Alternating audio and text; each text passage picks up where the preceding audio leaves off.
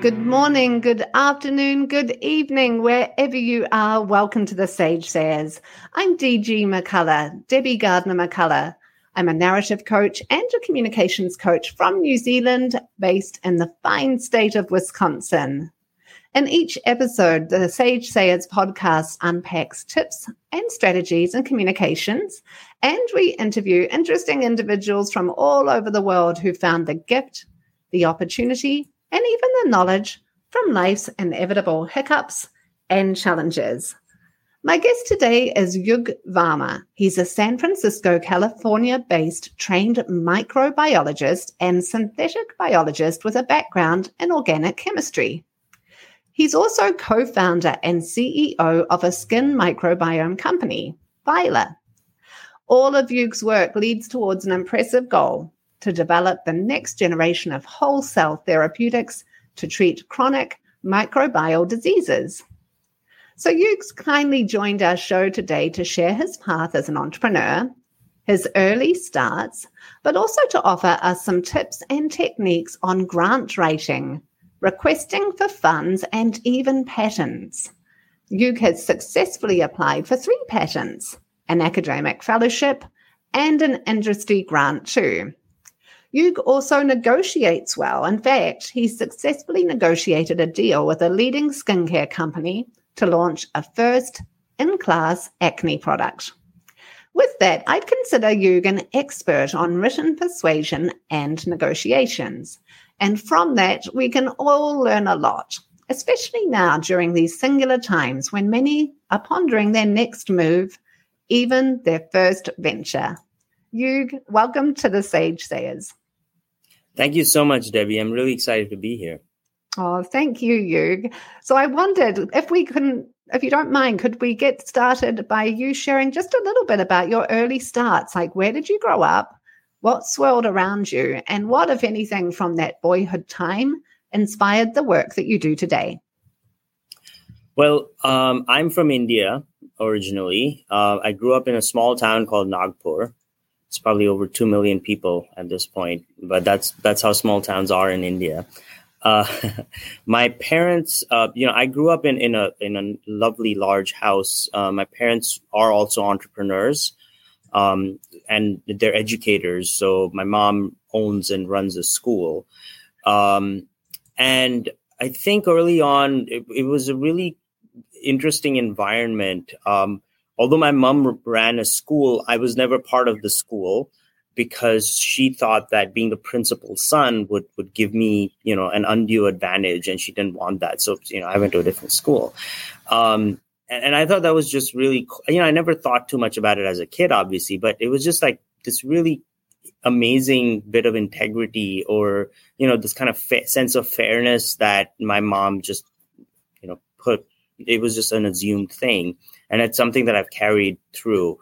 The other, recollection I have of growing up is my mom working so hard because she is sort of a perfectionist, right? And she has such high standards for herself. It doesn't matter that, there's a deadline and she just has to meet it. She has to meet it on her terms. It has to be up to the quality level that she holds herself. And I think some of that has seeped into me as well in terms of striving for not just, the same everything, but something truly unique, building something better than what has come before. And that really is a driving force for my company and our work here. I love that. Thank you for sharing, and very touching as a mother to know that part of your early inspiration was your mum, and both parents being entrepreneurs, and that perfectionism that drove your mum to strive for the best is also serving you as an entrepreneur to do the same. And you've done so well with Phyla. You've built it up from nothing into something amazing. And a lot of your growth has happened during these singular times where it's become even more challenging for entrepreneurs. I wondered, of all of your achievements with Phyla and your career in general, what become the proudest achievements of your company to date, and why do these make you feel so proud? I think as a company, our proudest achievement is launching our product and really giving people an option. So, we have an acne product with a new approach and with really important technology innovation. We are Phyla, but behind it is a biotech startup called Phi Therapeutics. And we joke that we're not really a skincare company. We're actually a biotech company, and we're putting biotech innovation into skincare. Getting there was obviously a lot of work, a lot of research, a lot of, development, and it wasn't easy. We had to overcome numerous technical hurdles and other hurdles. Just bringing it back to the market and having brought that to the market, having customers, so many customers who come to us and said, look, I had tried everything. I was about to give up. There's so many, so much frustration, so much money spent, so much time spent on the wrong products. And then they tried Phyla, and it really made a huge difference to their life. That to me is amazing. On a personal level, I think one of my biggest achievements is that we're still here, because as a startup, there are millions of chances or times when you just, you're about to die. You can't go on. It's really difficult. You can't see past the next curve, and you just decide to keep going on. And so personally, the fact that we're here is great. Thank you for sharing that. As a fellow entrepreneur, I get it. And I'm going off script here, so forgive me, Yug. But all of us have our unique place or our special mantra or a special feeling that spurs us to go on. What is that for you? So throughout my entrepreneurship journey, one very important and grounding philosophy I've discovered is the philosophy of the Stoics. This is an ancient Greek philosophical sect. And it's just wonderful.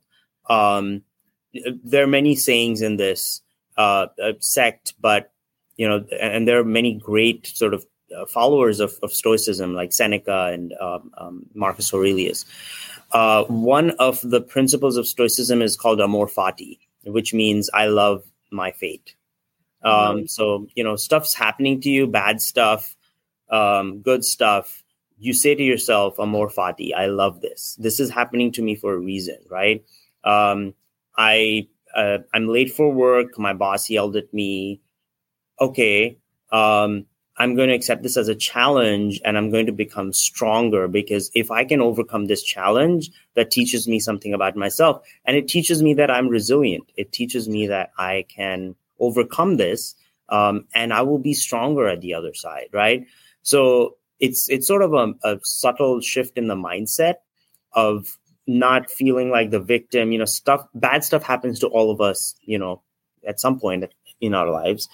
And you can either sit with it and let it crush you, or you can process it, accept it as a challenge. And then, of course, there's all sorts of trauma. You can process that in due time. But just the fact that, we're always faced with adversity, and how we face up to it is really what is the measure of our true self, not what happened to us, but how we deal with it.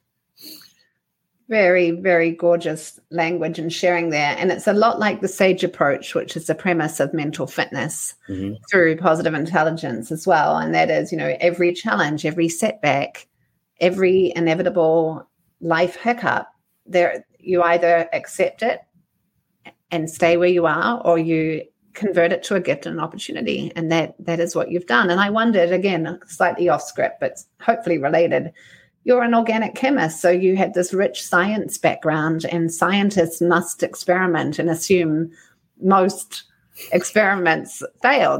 So you build up. I've interviewed other scientists and people from your background, and there is this resilience piece that people in business might not learn quite so quickly as you do. What's there for you and me sharing that?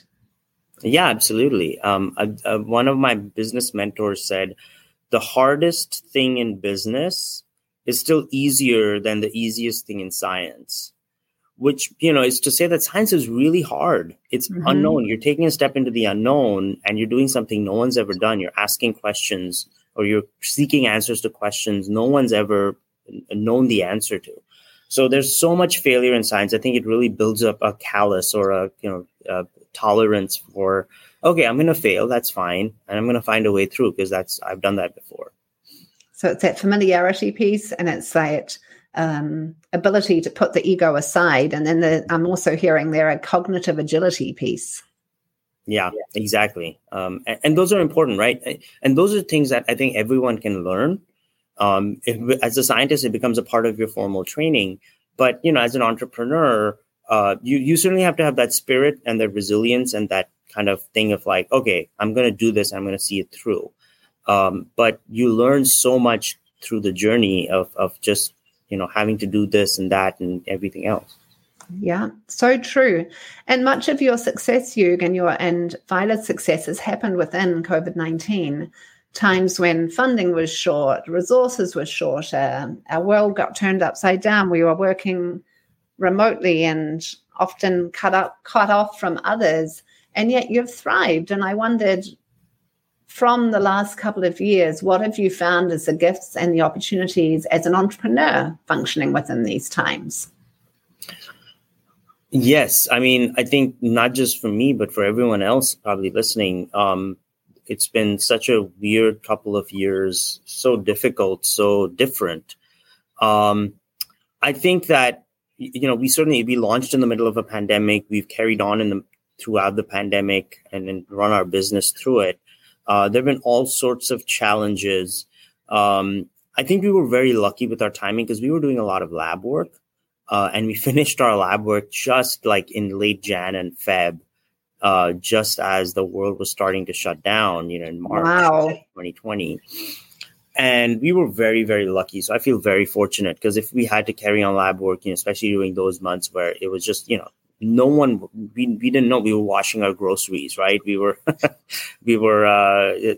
basically leaving packages outside for a day before we touched them.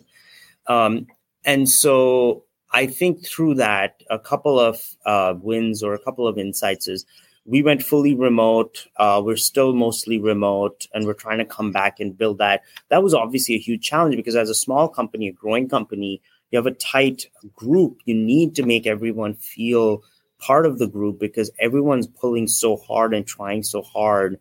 They need to understand, this is all in service of a bigger goal. So I think that piece, handling that properly was great. And we're still trying to, because now we thought that, this, in March of 2020, you thought, oh man, it's going to be a few weeks. I'm going to be back like next month, right? I hope so. I have all this stuff going on. Now we know that, it's a long, slow off ramp and we may just have to live with this. So working remotely is a part of our life. We're going to need to deal with it and still make people feel included and like everyone's on the same mission here. So that I think is a primary challenge, especially for me as a CEO, managing our team and building it. Absolutely. And I wondered if now we can pivot slightly to one of your superpowers, one of your many superpowers, and that's this ability to apply for grants and patents and even funding, and you're here because of this skill. I wondered, well, you and I met prior to our interview, so I can remember vaguely from our first conversation a few months ago. You're self-trained, right? You never really got any formal training in this area. You taught yourself on the fly. Mm-hmm. I wondered if you could tell us a little bit about your learning process when it came to applying for grants, patents, etc. And then how you got so good at it. Yeah, I think that while I certainly wasn't fully trained, it helped a lot that I was a scientist for many years, and you write reports, you write all sorts of stuff. With the grant writing piece, I think it just was really important to step outside of your science and your little kind of very intense focus and understand what's going on, right? Like whatever agency you're applying to, what kinds of grants get funded, what are they looking for, what is the intent of the funding opportunity, right? And then ultimately, does it align with your own objectives, your company's objective? Because it is a big mistake to chase grant money where you end up essentially doing contract work, where you're saying, oh, I can get money to do this project. This project really has not very much to do with my what I want to do. But if I get that money, maybe I can work on my project on the side. No, your project is a main project. The grant has to be either your project or something slightly on the side. It can't veer off too much, because in the end, you'll end up doing the work on the grant. You will not have, I guarantee you, if it's divergent, you will not have time to go back to your own work, and it will be, time wasted, money wasted, an opportunity wasted. So, certainly be selective about writing or the grants that you apply to, and make sure that you are, mostly aligned with the grant opportunity. And then, talk about writing the grant. Think about it from sort of the end backwards, right? Like, what is a result that's going to get to the finish line for you, for your project? What is the end result that will impress or satisfy the study group that will finally analyze your grant, right? Do you want to follow on grant after that? Is there like a phase 1, phase 2? If so, at the end of phase 1, how do you transition into phase 2? What would that look like? So that as you, achieve all the goals you set out to achieve, you then say, oh, okay, the natural next step is this next phase 2. So please, more money, right? So it's just sort of thinking about things like that. And, I was fortunate in San Francisco and in the Bay Area to be in an ecosystem that gave a lot of support, helped people who had never written a grant before to really kind of write those and submit them and make them really impactful. And that's so helpful. And I wondered if someone listening to our show today, our interview today, is wanting to write a grant, they know they have to, and they've never done it before. Is there anything unique about that actual writing style that you think is consistent across all grant applications? Like, is there a special tone you need to develop? Do you need to sound like, here's the thing. Here's where I've struggled when I've taught people from your background and taught them corporate communications, either as a professor or when I'm their coach. I've noticed people who come in from your background tend to sound, they're attached to a more formal writing style, because that is the environment in which you studied and trained and learned and grew. Right. And to be more accessible or have a warmer tone would stand you out maybe in a negative way. So, but I know you reasonably well, and I know you're a grounded, open person. So how do you find that tone that sounds modern and warm and friendly and worthy of this grant money, but also aligning with sort of the best practices for grant writing in that space? Are there any tricks there that you can offer? Yeah, I think at least for scientific grant writing, you do have to be quite formal, like you said. Not quite formal, but you have to just put things in a scientific way, and there's a certain tone and cadence to that. I think that warmth certainly has a place, especially towards the end in the discussion. And a lot of the warmth is not on the page. So, speaking of that warm tone, that kind of personable tone, you like most things, getting grants funded it requires relationship building. So, talk to people in the agency that's funding you, getting to know the structure, getting to know who to talk to, who's a decision maker, who can help you get to, the person who makes the decision.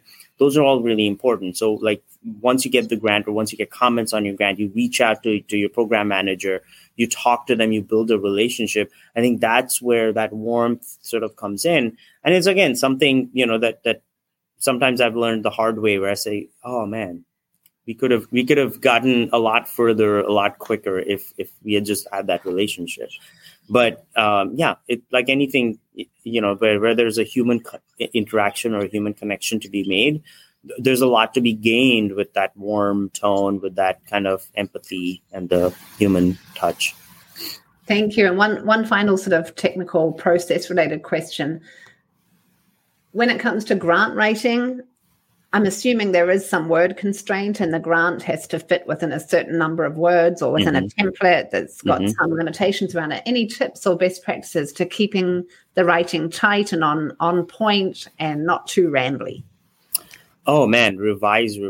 So, the writing principle that I use is first write everything down. Just throw it all on the page, right? make it. It's going to be FBW, fast. It's going to be, you're going to do it fast. It's going to be bad, and you're going to do it wrong. I love that. It's kind of like a base paint on the canvas.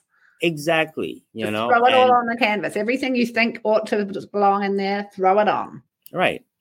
Throw it all on there. Start to organize it, revise thing. And then once you've done that part, right, which is the intense focus part, you pull yourself out and say, what is this grant about? What does the agency want? What have they funded before?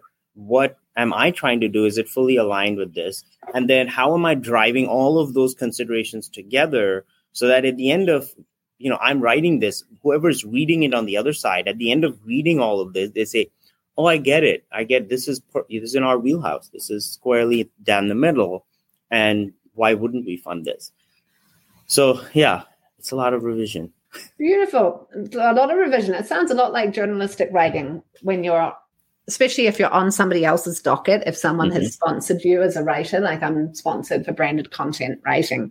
And so oftentimes when I've been tasked and commissioned to interview like 5 or 7 different voices and then put all of that together into some historical narrative about the company, that first process is just throwing everything on there that I think ought to belong. Then, like you said, I take a step back, do something else, take a few days off, or sometimes it's just a couple of hours off in the day, and then ask myself those questions. Why, again, was I hired to write this piece? What was it that they really wanted? What story did they really want me to tell? But how can I still tell it in a narrative where the reader will actually want to read it?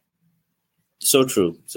Yeah. How do I make it relevant to my audience? How do I, where's the relevant piece? But which parts out of all that I've gathered become the most compelling parts to include? So there's also that selection, sort of that selective process. Yeah, absolutely. Because, you can say so many things and put it in so many ways. But there is, a clear way, not just one, but, there may be many clear ways, but you do have to put it in crisp, clear, organized ways that people will get. Yeah. And you laid down something else powerful there too. Have others review it for you. We cannot capture everything, and we need the voice of others that we trust.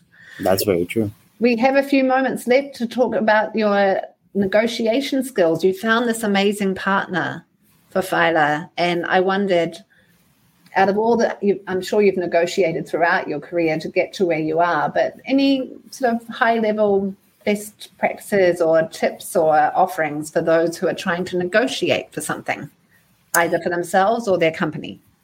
Yeah, I think, speaking of that sort of warmth and the kind of personable tone, I think that's, again, a place where you deploy that. I think a lot of people approach negotiations as you and I are sitting across from each other on opposite sides of the table. You have it, you're on your side, I'm on my side, and I'm going to get as much from your side as possible, or give as little to you. I think that's mostly wrong. Or we should think of negotiations as little as possible in that tone. And instead, metaphorically, you should pick up your chair, go to the same side as the person and talk to them, and say, how can I help you get what you want? And you understand my position and help me get what I want, or understand where I'm coming from. Because I don't want to pick your pocket. I don't want to take things from you. I want to put things in front of you that you like and that, helps me get you what you want so that you can give me what I want, right? So when it comes to negotiations, just understanding people's mindset, their constraints, their limitations, what they can and cannot do, why they're there in the first place. Why do you want to talk to me about my technology? Why are we having this conversation? I think those are really important, because ultimately that's what drives the decision making.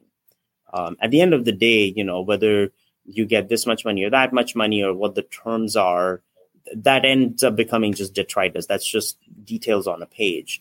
The main thing of will we or will we not do this arrangement or this deal depends a lot on why you came to the table in the first place.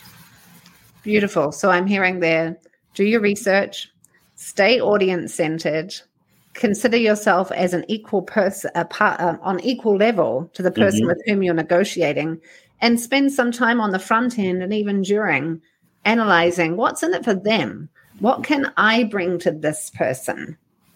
And then how can I enhance what they're already doing? And in return, I'll get to enhance what I'm doing too. So it's staying that audience in and being very empathetic. That's what I'm hearing. Did I capture that correctly? Absolutely. And I'll add that, it's almost never a zero-sum game. It's almost never a I win, you lose kind of thing. And if you can make it sort of a win-win, which is now a much abused term, I think, the more it can help you.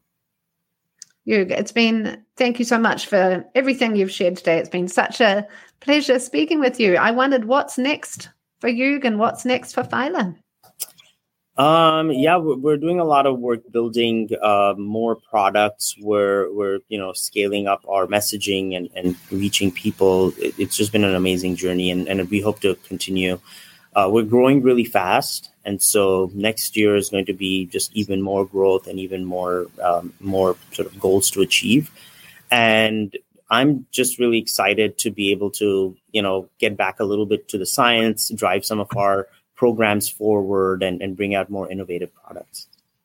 Well, thank you for taking time out of your day. And I'm going to continue to watch you and Phyla and be cheering you on from the sidelines. I wondered, how can my listeners find you and learn more about Phyla? Absolutely. We have our website, phylabiotics.com. Phyla is Phyla. So we're phylabiotics.com. You can learn more about our products. You can get our products there too. We're also on social media at Phylabiotics on Twitter, Instagram, Facebook, TikTok, etc. So we love to hear from you, answer any questions you may have, disseminate our own knowledge through those platforms. And if you want to learn more about acne or how it's caused or how you can treat it or what's the best way, that's us, phylabiotics.com. Well, Hugh, thank you again. And from Wisconsin, I'm DG McCullough, and you've been listening to my weekly podcast, The Sage Sayers. You want to try me out as a group or individual coach for your most problematic communication challenges? Check the show notes for my Calendly link, and that's where you can find my website and my LinkedIn profile too. Thanks for listening this week, and we'll speak with you again soon. Bye for now.